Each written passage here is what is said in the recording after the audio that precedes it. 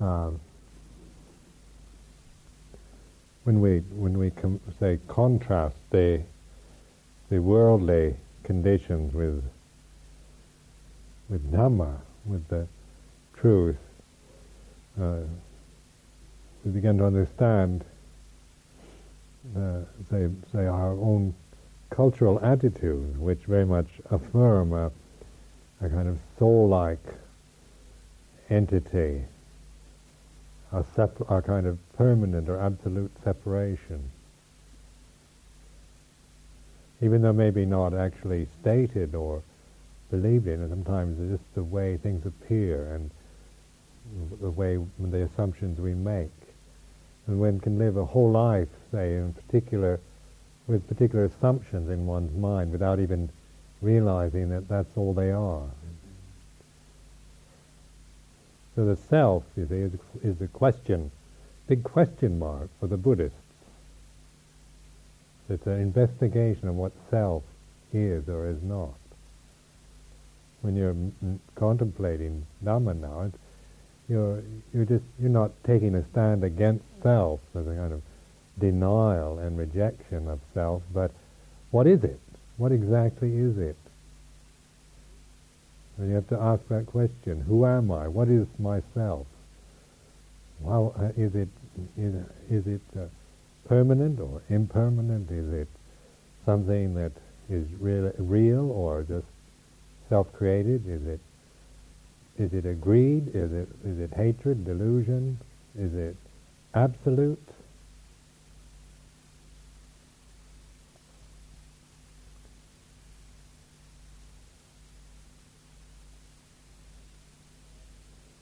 With modern psychology, oftentimes the emphasis is always to affirm a self or make a positive self, a positive statement about oneself. So I am a good person, or I am, as contrast to the fears that one may be worthless or unlovable.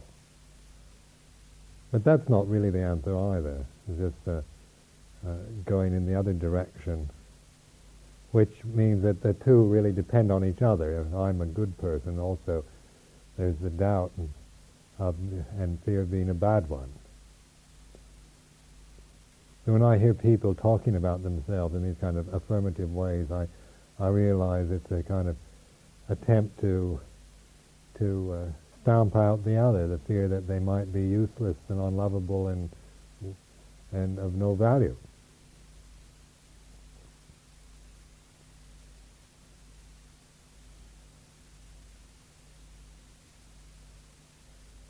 Then there's the modern theory that you have to have a well-developed ego in order to travel the spiritual path. That's a very kind of modern, westernized version. You have to develop a really strong ego and healthy ego in order to be able to let go of it. But that's another view and opinion, isn't it? In Buddhism, you notice that the emphasis is not on developing a good ego, but on doing good. You know, I'm saying we want our children to have good, healthy egos. But in Buddhist countries, you want your children to do good things, to be kind, to be generous. Not to go around saying, we want you to have a healthy ego, buster.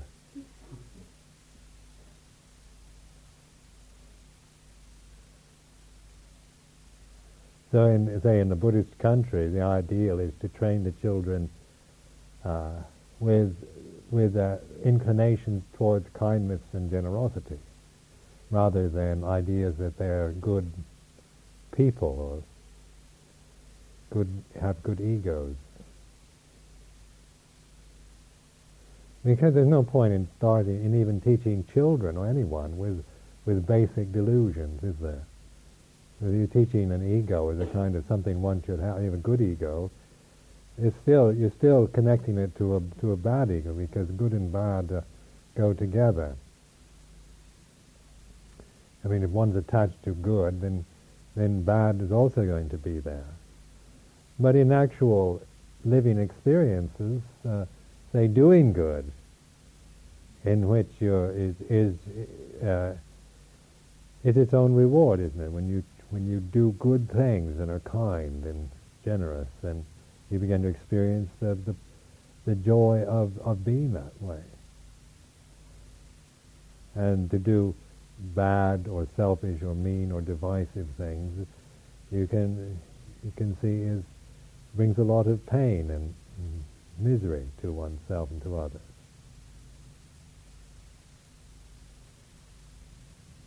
So I don't necessarily agree with this idea of developing a good, strong ego, because I think all of us really have probably very strong egos already. I mean, the ego's never been a great problem with me.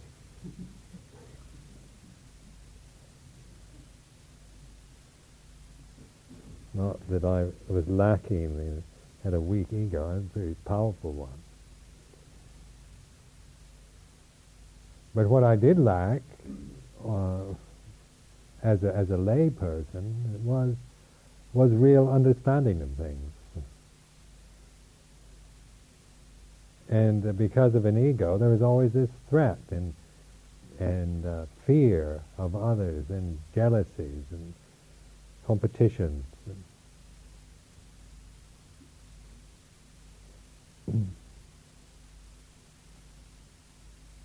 Then the spiritual life and the purpose of the meditation, Buddhist meditation, is to investigate the ego, or the sense of a self, or a separate being. This way of looking into the way things are is the attitude of the Buddhist meditation.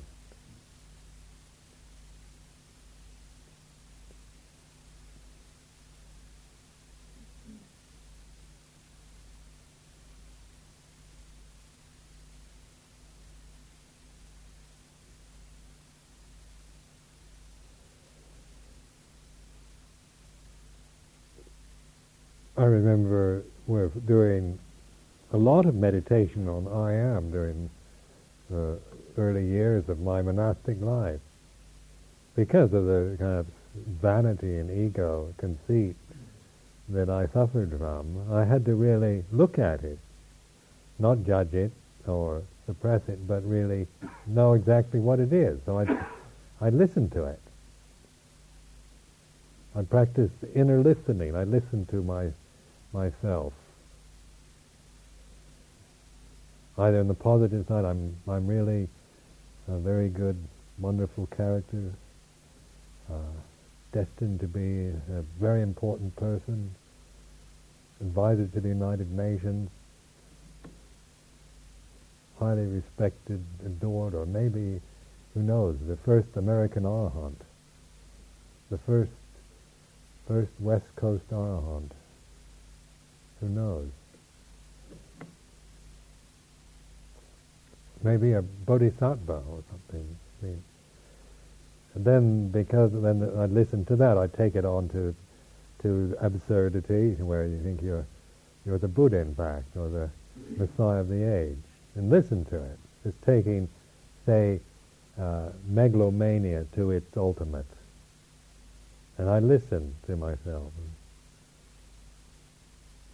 Not in order to believe it or to convince myself that is in any way real, but to just be able to say the things a modest and well-educated and proper kind of young man would never dare to admit to anyone or even to himself.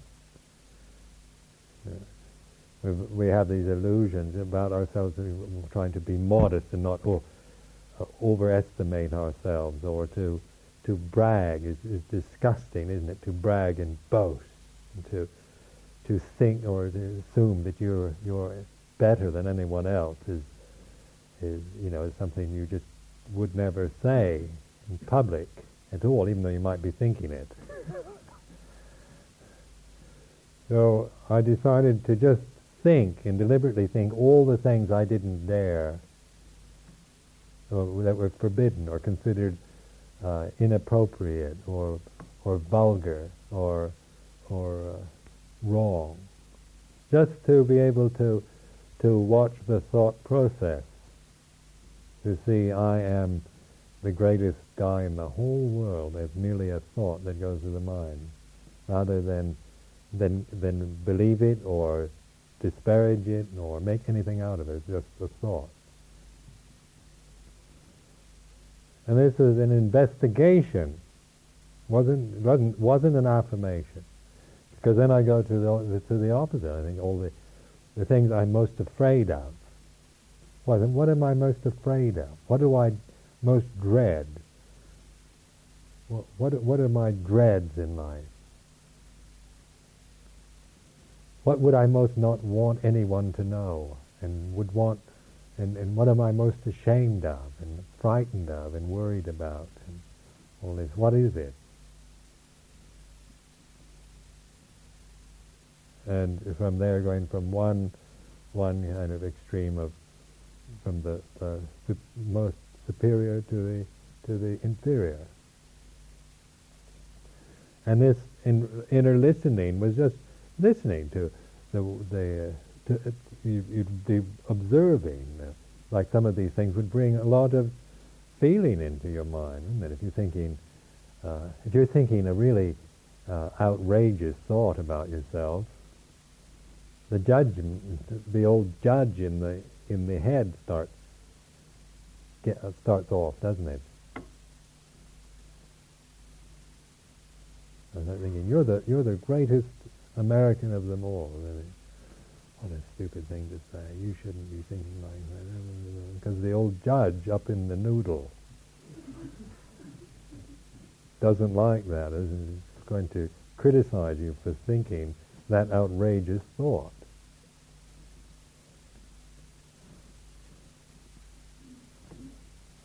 And thinking of the word, I'm absolutely, I'll never amount to anything. I'm a hopeless case.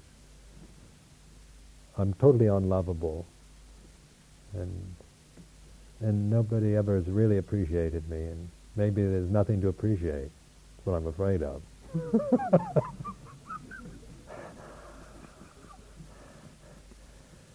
Used to think that everyone was too coarse and too screwed up to appreciate me, but now I'm afraid that probably there's nothing there to anyone appreciate, even if they're coarse and screwed up.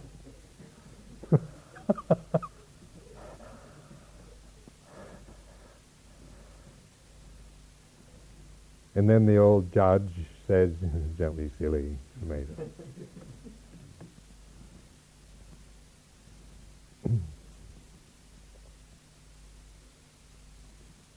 Then think of fair thought, one that is totally acceptable on all levels of being intelligent, educated, well-bred company. I hear in the kind of proper English people, modest characters.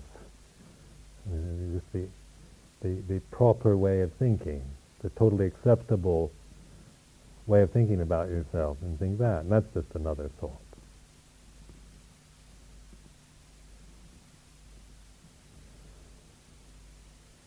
Because with the investigation of the mind, you can make it interesting. So you can begin to dare to think the things that before you've always been frightened of. Not to believe them, or to act on them, but to just see them in a perspective as thought, rather than as mara or temptation or latent tendencies or things to be worried about or terrible flaws in your character or whatever.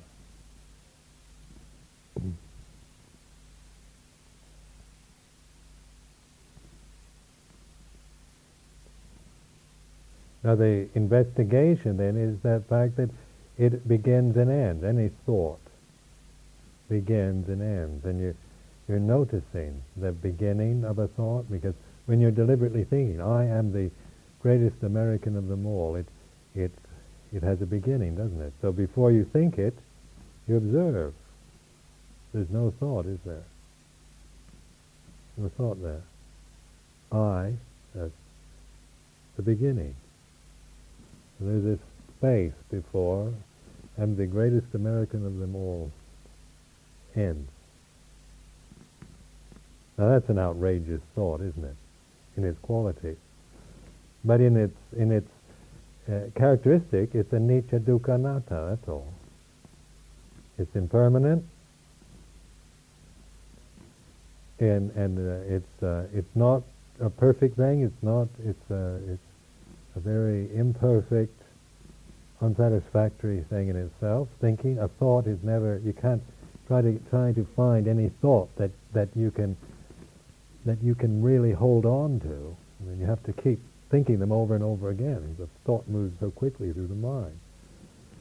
So to depend on thought as a kind of refuge or a perception as anything worth grasping, when you see it, you realize that its very nature is to be unsatisfactory. It can't satisfy us.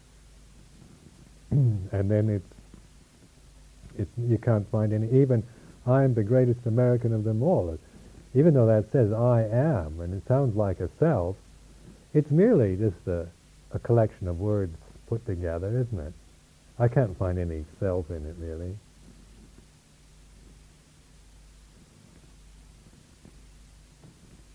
Could be nonsense. I could say something that's nonsense. I am the sun and moon, or I am the whatever. And you could put it in any form you want, but in reflection on it as anicca dukkha anatta, you're looking at what arises ceases, what begins ends.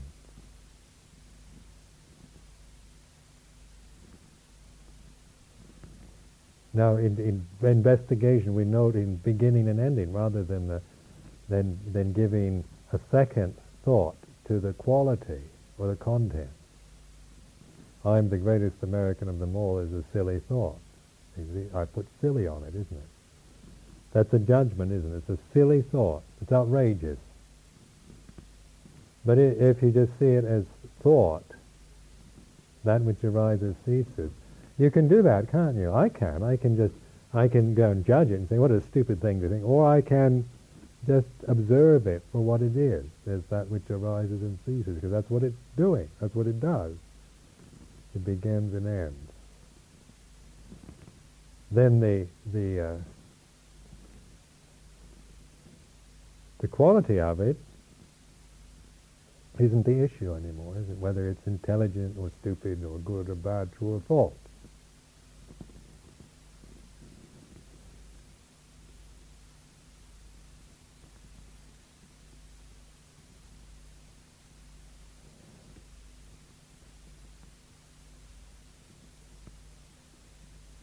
Now this applies to all forms of thinking, outrageous, foolish, conceited, prideful, dirty thinking, evil thinking, whatever it is. We're not judging the quality anymore, but noticing the characteristics of it as anicca dukkha anatta. And so this is a deliberate intention of the mind to see it as it is, because that's all it is, isn't it? It arises and ceases. Where the quality has the appearance of more than what it is, isn't it? I am the greatest American of them all can be seen as we can proliferate on that. What a silly thought, or I shouldn't think like that, or if I'm really, believe it, then I can go on, get carried away with a fantasy world, whole conceptual proliferation from that one thought. But I'm not seeing it as it is. I'm just being entranced by the quality of it, the contents, and carrying on from that. Because the mind, if you get caught in that mode of thinking, associative thinking, where I'm the greatest American of them all, and the mind will start going on and proliferating on that. But reflection on it is seeing it merely as it actually is, for what it is in the present moment. It's not a person. It's nothing. It's not something that is going to satisfy anyone or anything worth grasping at, and it's not, and it's impermanent. And that's a way of knowing and seeing it in a very clear and direct way. Because those three characteristics of anicca dukkha anatta or just the statement of the way it is about any condition whatsoever. And thought itself, of course, is something that we can deliberately think, can't we? We can choose to think right now, rather than just trying to stop thinking. Like, how many of you just want to stop thinking? You're fed up with thinking and would like to turn it off, switch it off. And the more you try to stop thinking out of aversion to it, the more you think. At least I used to do. I used to try to stop thinking. Then I'd become upset. My mind would go berserk with thoughts.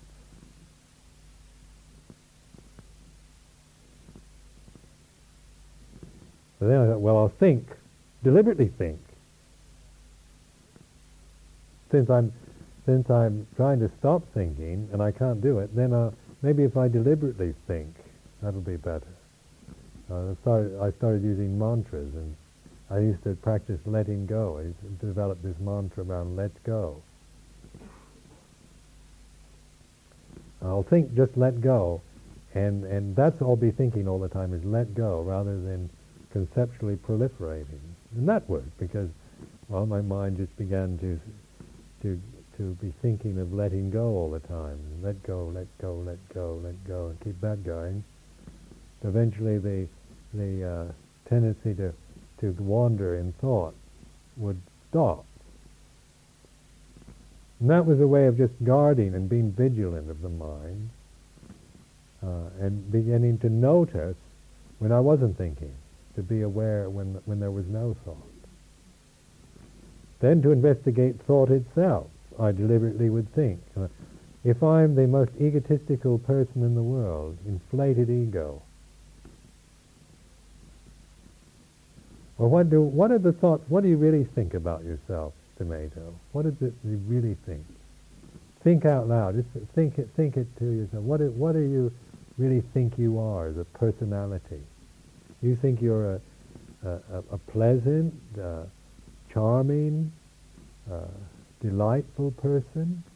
Do you dare to think that? Do you dare to think that you are actually a delightful, charming, lovable character? Or do you think, would you be more kind of at ease thinking something like, well, I'm not too bad, but I'm not the best either, and I guess I'm just an average guy, really. I'm not terrible. I'm not particularly wonderful.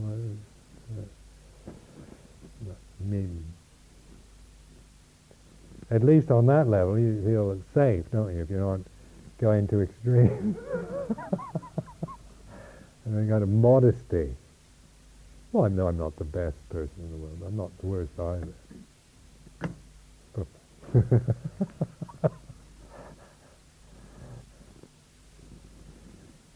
Because that's the way one tends to be conditioned. I was conditioned to perceive myself. You didn't go around, in my family, go around claiming you were better than others. And you've made modesty even imply that you dared to admit you might not be as good as others. It's better to say that than to go around saying you're better.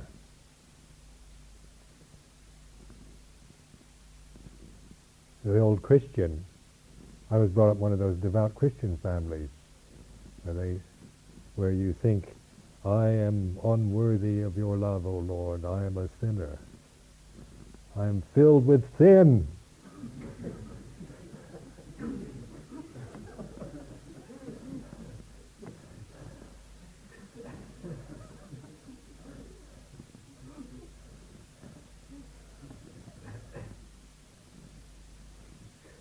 That was allowable to talk like that.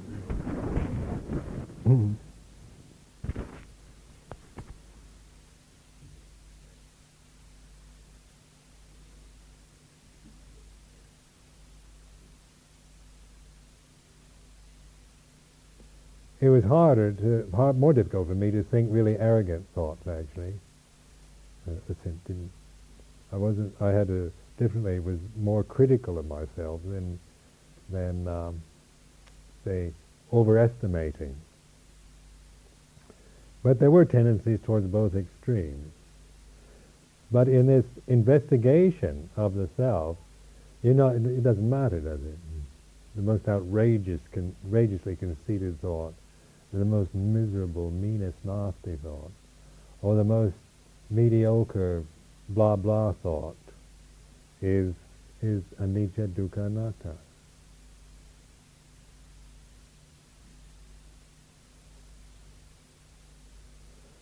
with the altruism of the monastic life also, like non-violence, non-killing, celibacy, and all these very high-minded moral ideals.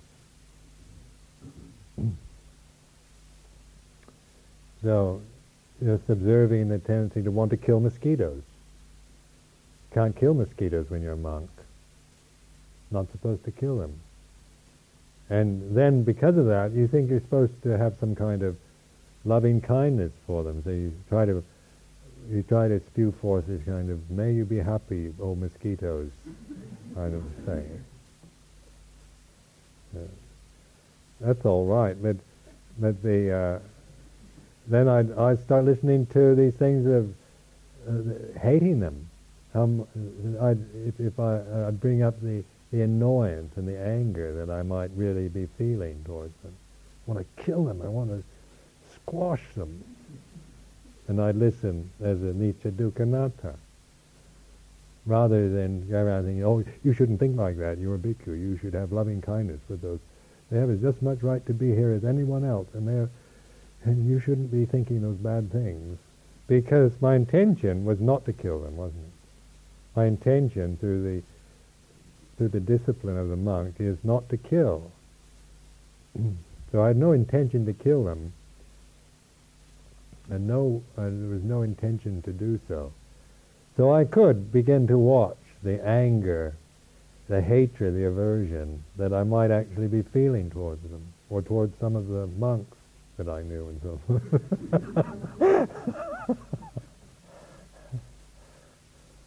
So that it was because I had no intention.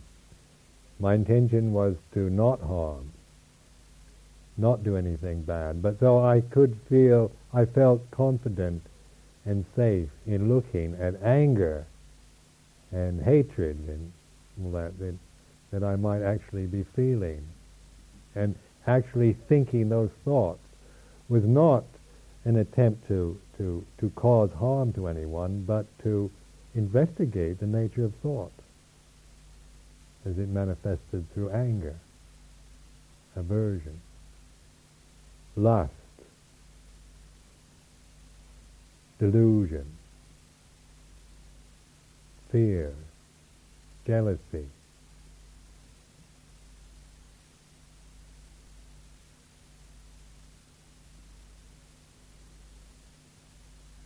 Now this is a kind of it's a kind of relief to be able to think something that maybe you've been afraid of your whole life.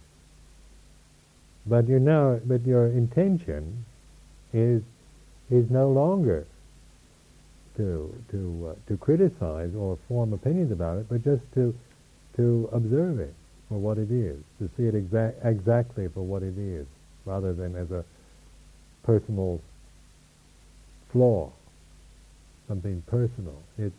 You're seeing it for what it is. It's anicca, dukkha, anatta, rather than a personal flaw, a problem, a fault.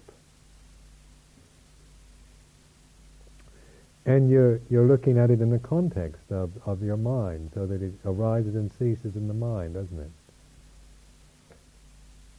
You're aware of it when at the beginning and through the process and of the thought, of the thoughts, the words, and then the end of it.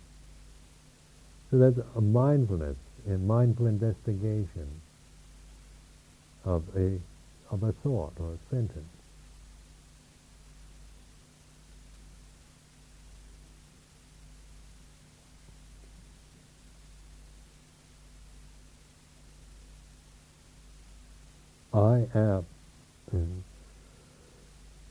I am comes forth, exists, and disappears. Now, this word existence means to come forth or spring forth. So when people say God doesn't exist, the Christians get very upset by that. They don't believe in the existence of God. But actually that's a true statement. If you think, if God exists, then God is impermanent. God is anicca dukkha anatta, if God is something that exists. Because existence is what comes forth in consciousness, isn't it? Things don't exist unless they come into consciousness, and then they cease. So all existence is impermanent. And this word exist means to bring forth. So when we say God doesn't exist, that actually we're pointing to a truth. And God isn't a condition that is born and dies and just dependent upon consciousness of a human being, is it? Getting beyond existence. But in our own use of our language, we tend to think, Ajahn Sumedho said God doesn't exist. Oh. then that would be quite upsetting. What if the Bishop of Durham said God doesn't exist? Imagine the kind of interesting reaction in this country. And only the Buddhists probably would understand him.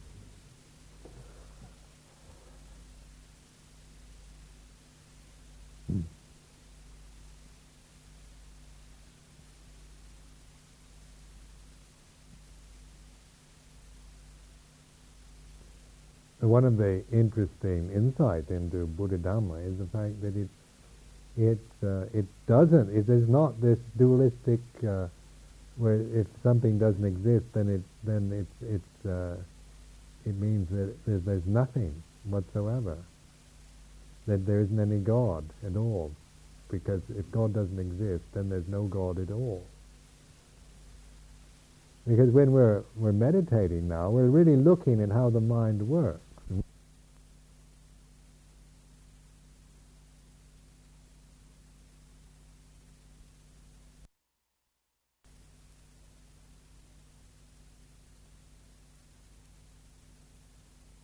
Now we're really looking at how the mind works, and we can see that what exists ceases, and that doesn't mean that we're kind of no longer breathing, seeing, hearing, smelling, tasting, touching, or even thinking. That when something ceases, a thought ceases, there's still knowing, there's clarity, brightness. If you investigate like this, you see, if when you die, when I am ceases, when you don't exist anymore, what's left? Never think of it like that.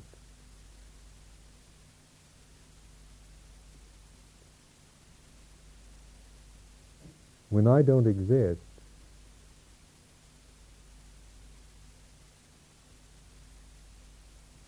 and you don't exist, what remains?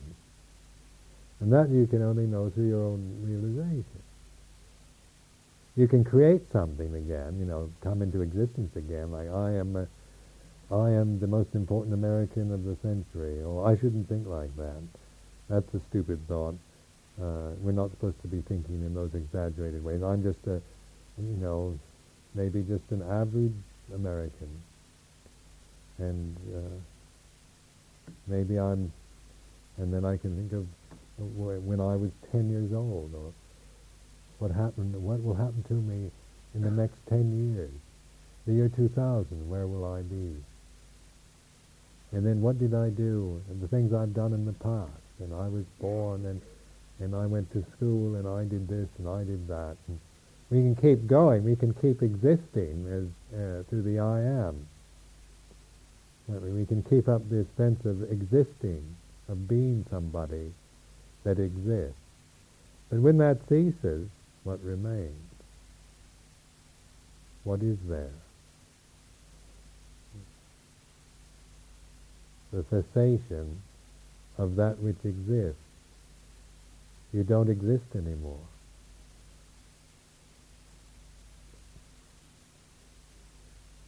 When you notice that, when you don't exist anymore, when you're aware, realize the cessation, the death of yourself, when you realize that,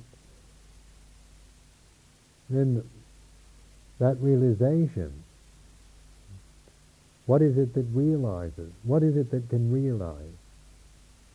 And if you start naming it as me or mine, you get caught up again.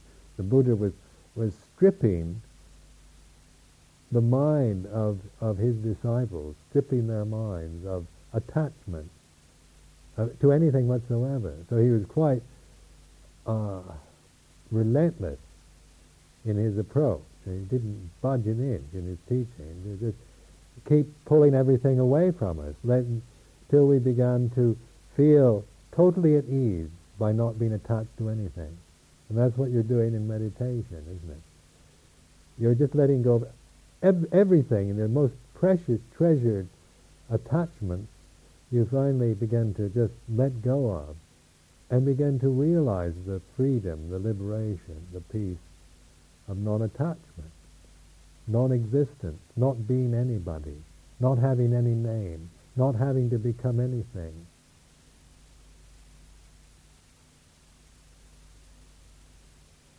But not being nobody either. You're not thinking, I'm nobody. It's not that. It's not going around saying, I'm nobody. I don't exist. The whole thinking process is observed, and then you're no longer caught up into this conceptual proliferation, the papancha. It no longer means anything to you. It no longer deludes you and pulls you around, controls you. So these are rather interesting, aren't they, ways of contemplating. This is what I'm suggesting tonight, is just a way of contemplating and looking at the self.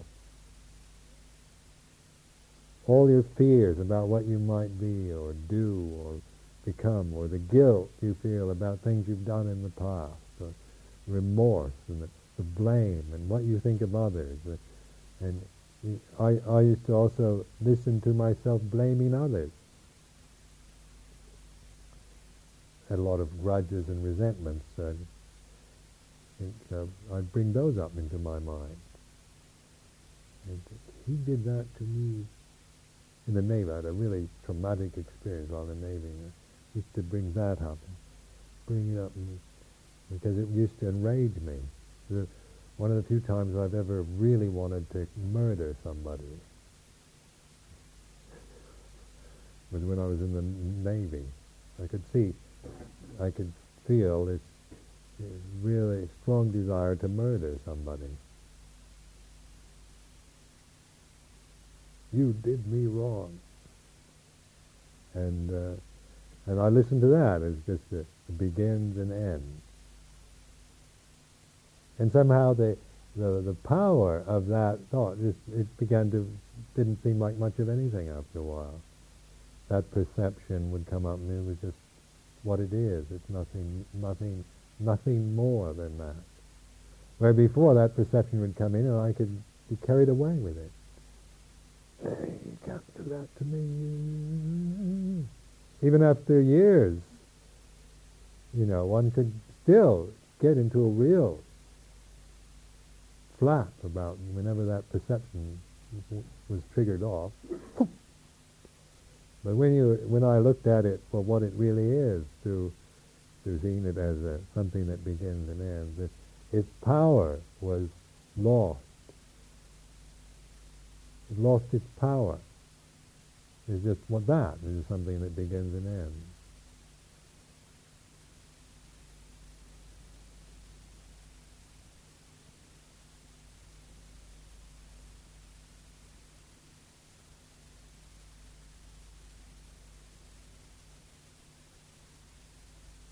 Remember, I used to think, because I have a high mind, I've always been very altruistic, character, so I don't like being mean, or I always hated having these nasty thoughts or anything like that. I hated it. So I used to think, you should be able to forgive. Forgive that person for what they've done. And I could do it up here, but in the heart, no. I forgive you. In the heart.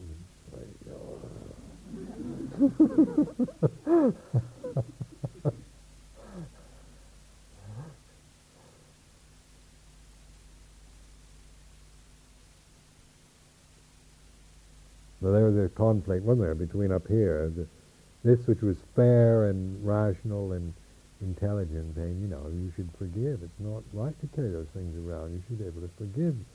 Like Jesus did on the cross.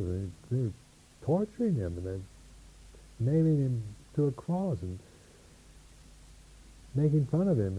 And that person never did that to you. I mean, it's just, you weren't nailed to a cross or anything. And you're all very rational. But something in here, wasn't it? A strong emotion would come from that perception.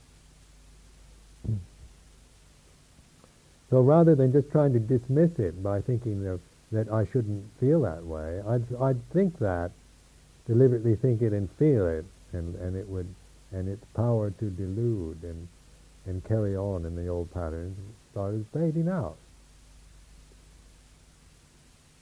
Like a balloon that's been punctured. Like a soap bubble. A soap bubble can look big and menacing, can't it? You see this enormous soap bubble coming, you don't quite know what it is. Looks solid. And it's gone. Where is it? Can't even find a trace of it. Maybe a slight little damp stain on your chivara.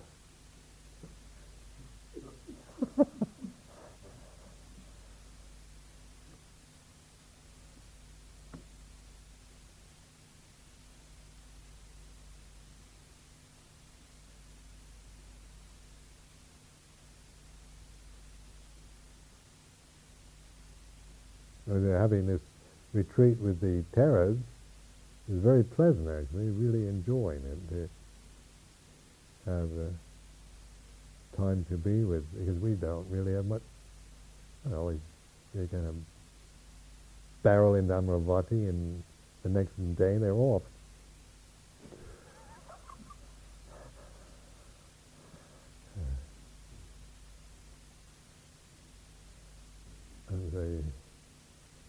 And usually in this posture, welcoming them, then saying goodbye to them. Kitty Saro and Ajahn Prabhakara, that's usually hello and goodbye. Pramawangso. I've captured Ajahn Ananda for the whole retreat. He can't get away. But usually with him it's like, hello, bye.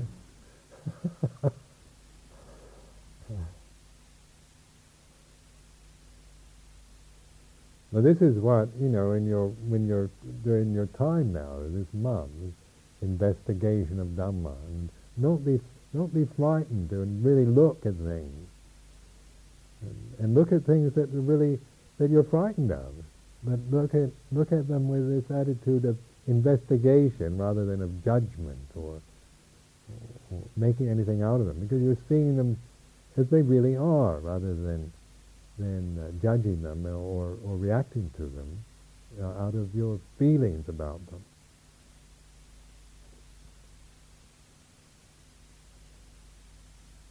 Where sometimes in some of you're so high-minded that you feel you feel that even if you're thinking a bad thought, that somehow some terrible karmic result is going to descend on you for thinking that, don't you? Some of you are so kind of obsessed with purity that any kind of anything, any wrong thought, you think that God is going to, up in the sky, is going to come down and beat you up.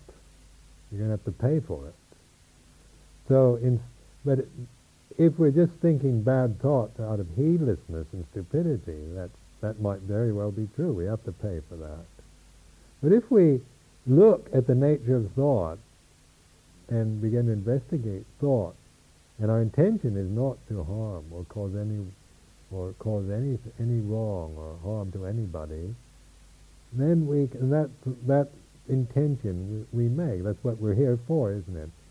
Keeping the precepts, living this life. Our intention is to realize nibbana, and so and our intention is to do good and refrain from doing evil. So we can now begin to have the courage and fearlessness to really look at fear and anger and all these things for what they are, because our intention now is not one to act or to on those feelings, but to observe them for what they are. And that's the way out of suffering. It's only when you allow these miserable things into your mind and see them for what they are that they cease.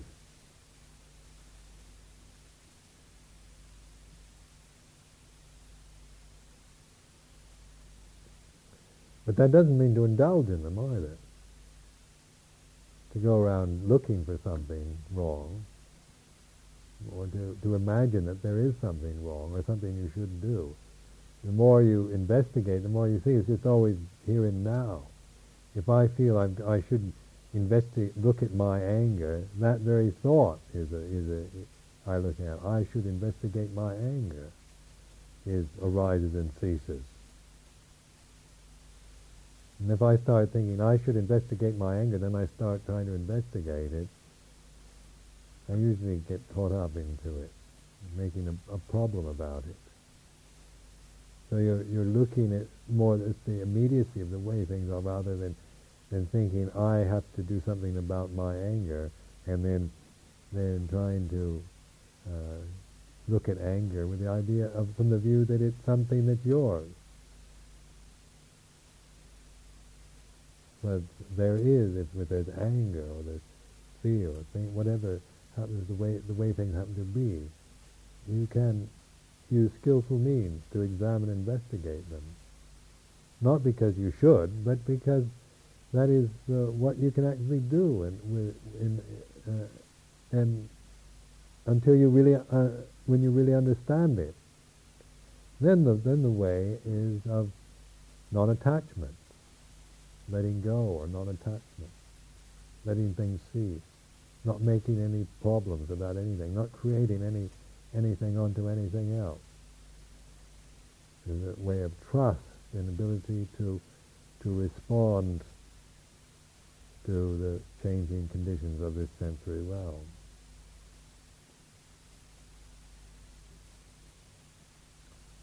So I offer this for your reflection.